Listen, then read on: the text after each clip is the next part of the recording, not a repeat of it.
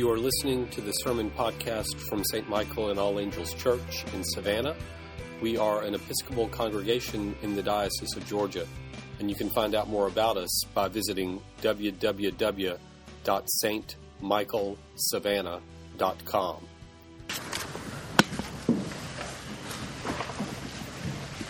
So it should be pretty obvious, I think, that today things are different in church than they have been for the last few Sundays. The signs are subtle, I know, but they are there. We have finished with the season of Epiphany, and now we start into the season of Lent. We have gone from a season of light, really, to a season of the cross. Epiphany starts with the star, with the light in the sky, drawing the Magi that shines down upon the light of the world that's been born in Bethlehem.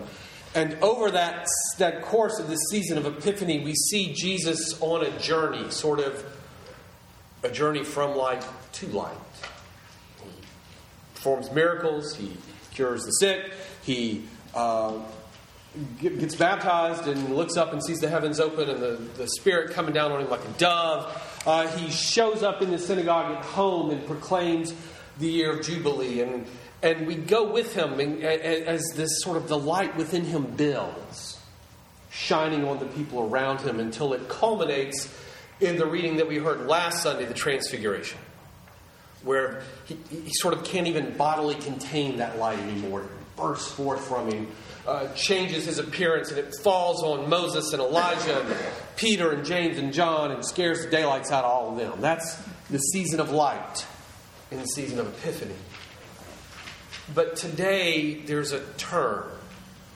And really, we go back to where Epiphany started. We go back to the story of Jesus' baptism.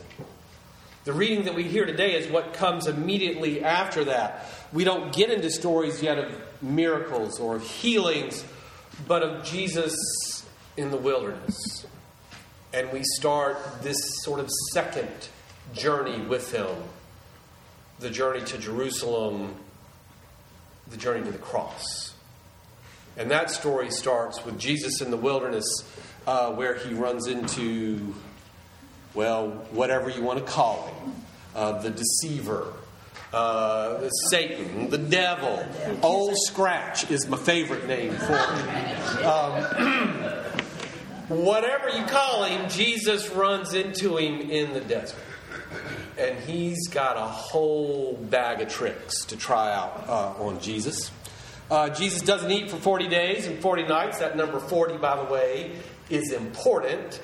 It should set off some bells in your head for you. If it never has before, take a couple of minutes to think about all the times that you hear the number 40 pop up in the Bible. They're never by accident. So 40 days, Luke tells us he doesn't eat. When that's over, he's hungry. And here comes Satan, the voice of perfect reason. Oh, you're hungry. Oh, that's too bad. Well, there are rocks all around. You're the Son of God. Just turn those into bread, and then you don't have to be hungry anymore. Jesus does not fall for this. And he says, oh no, not going to do that. Because he knows that won't satisfy him. And then the devil tries something different. He takes him up to the temple and he says, all right, now, if you're really the Son of God, if you are who say you are, if what God whispered in your ear at your baptism, you are my Son, my beloved, prove it. Everybody else out there wants to know that God loves them too. So now's your chance. Show them. Show yourself. Let's all see how much God loves you and will care for you. And Jesus manages to hold fast here. He's like, no, not going to put him to the test. No. But the devil's not done yet. He's got one more. One more shot, right? So he takes Jesus way up on a mountain. You see the whole world laid out below him. And everyone in it. And he says to them, these are the folks you came to save. All of them. I'll give them all to you and leave them alone forever. if you'll just bow down and worship me. Now, there's nobody else here. No one will know, just you and I. And all of this can be yours. And Jesus says, that's it. Get out. I'm done with you. And Satan leaves him until an opportune time. We'll come back to that another time. Really, in a lot of ways, the temptation narrative that we hear, it is the temptation of easy answers, of the quick fix. If you're hungry, just make some bread. You can do it. If you're the Son of God and you're God's beloved, just prove it once and for all. Then no one will have to worry. You want to save all these people? I can give them to you. It seems so reasonable. The devil offers him comfort and security and power all wrapped up into one, and it's yours for the taking. Jesus doesn't take it, though. He doesn't fall for it. And it's easy then to read this passage and go, well, aha. We start this season of Lent, which is a season of, self-denial, where we turn away from things that we might otherwise want. And we start with Jesus resisting temptation. And because he can resist temptation, then I should be able to resist temptation because I believe in him. Right? It never works for me. I always know what I should do. The problem is I can't always do it. I know that I should be able to be strong in my faith in Jesus and resist the things that tempt me, but as my spiritual director is fond of reminding me, should is a difficult word. Maybe I should, but I can't. Try as I might, I still, want to try out that bread made from stone, even though I know that it's not really going to satisfy that hunger. But we just keep trying it again and again. And I know that I should trust that God loves me, that I am valuable and worthwhile to him. But because I really know who I am, it's hard for me to believe that God would feel that way about me. So then I start looking for other ways to make myself feel better and more secure. Those tend not to work out any better than the bread made from stone, but still we try. And, during this season of Lent, especially, I don't know if y'all have Lenten disciplines. I hope you do. But as we go through this season and we're trying to stick to them, we know, well, just keep your eyes on Jesus and he'll help us with this. But I get distracted by the glittery, shiny things that I want. And I follow them. I had a professor in seminary who taught us that an idol is really nothing more than a good thing that wants too much of us. And it's those good, glittering, shining things that I will give too much of myself to. Even though I know I shouldn't. So, where does this leave us? If we know what we should do, but if we're honest with ourselves and we realize that we can't, what hope is there for us? Well, there you go, Murray. Thank you. I can sit down now. The point is perfect. The point of the temptation story is not what we should do. It's what God could and would do for us. It's not about our ability to resist temptation.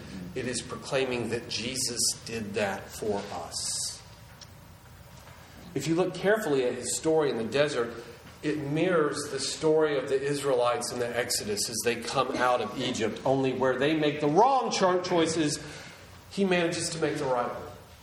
God said, I'm going to rain down manna from heaven. I'm going to give it to you every day. You will have enough for that day, but you can't keep it till tomorrow because you got to trust I'm going to give it to you then again. And what did we do?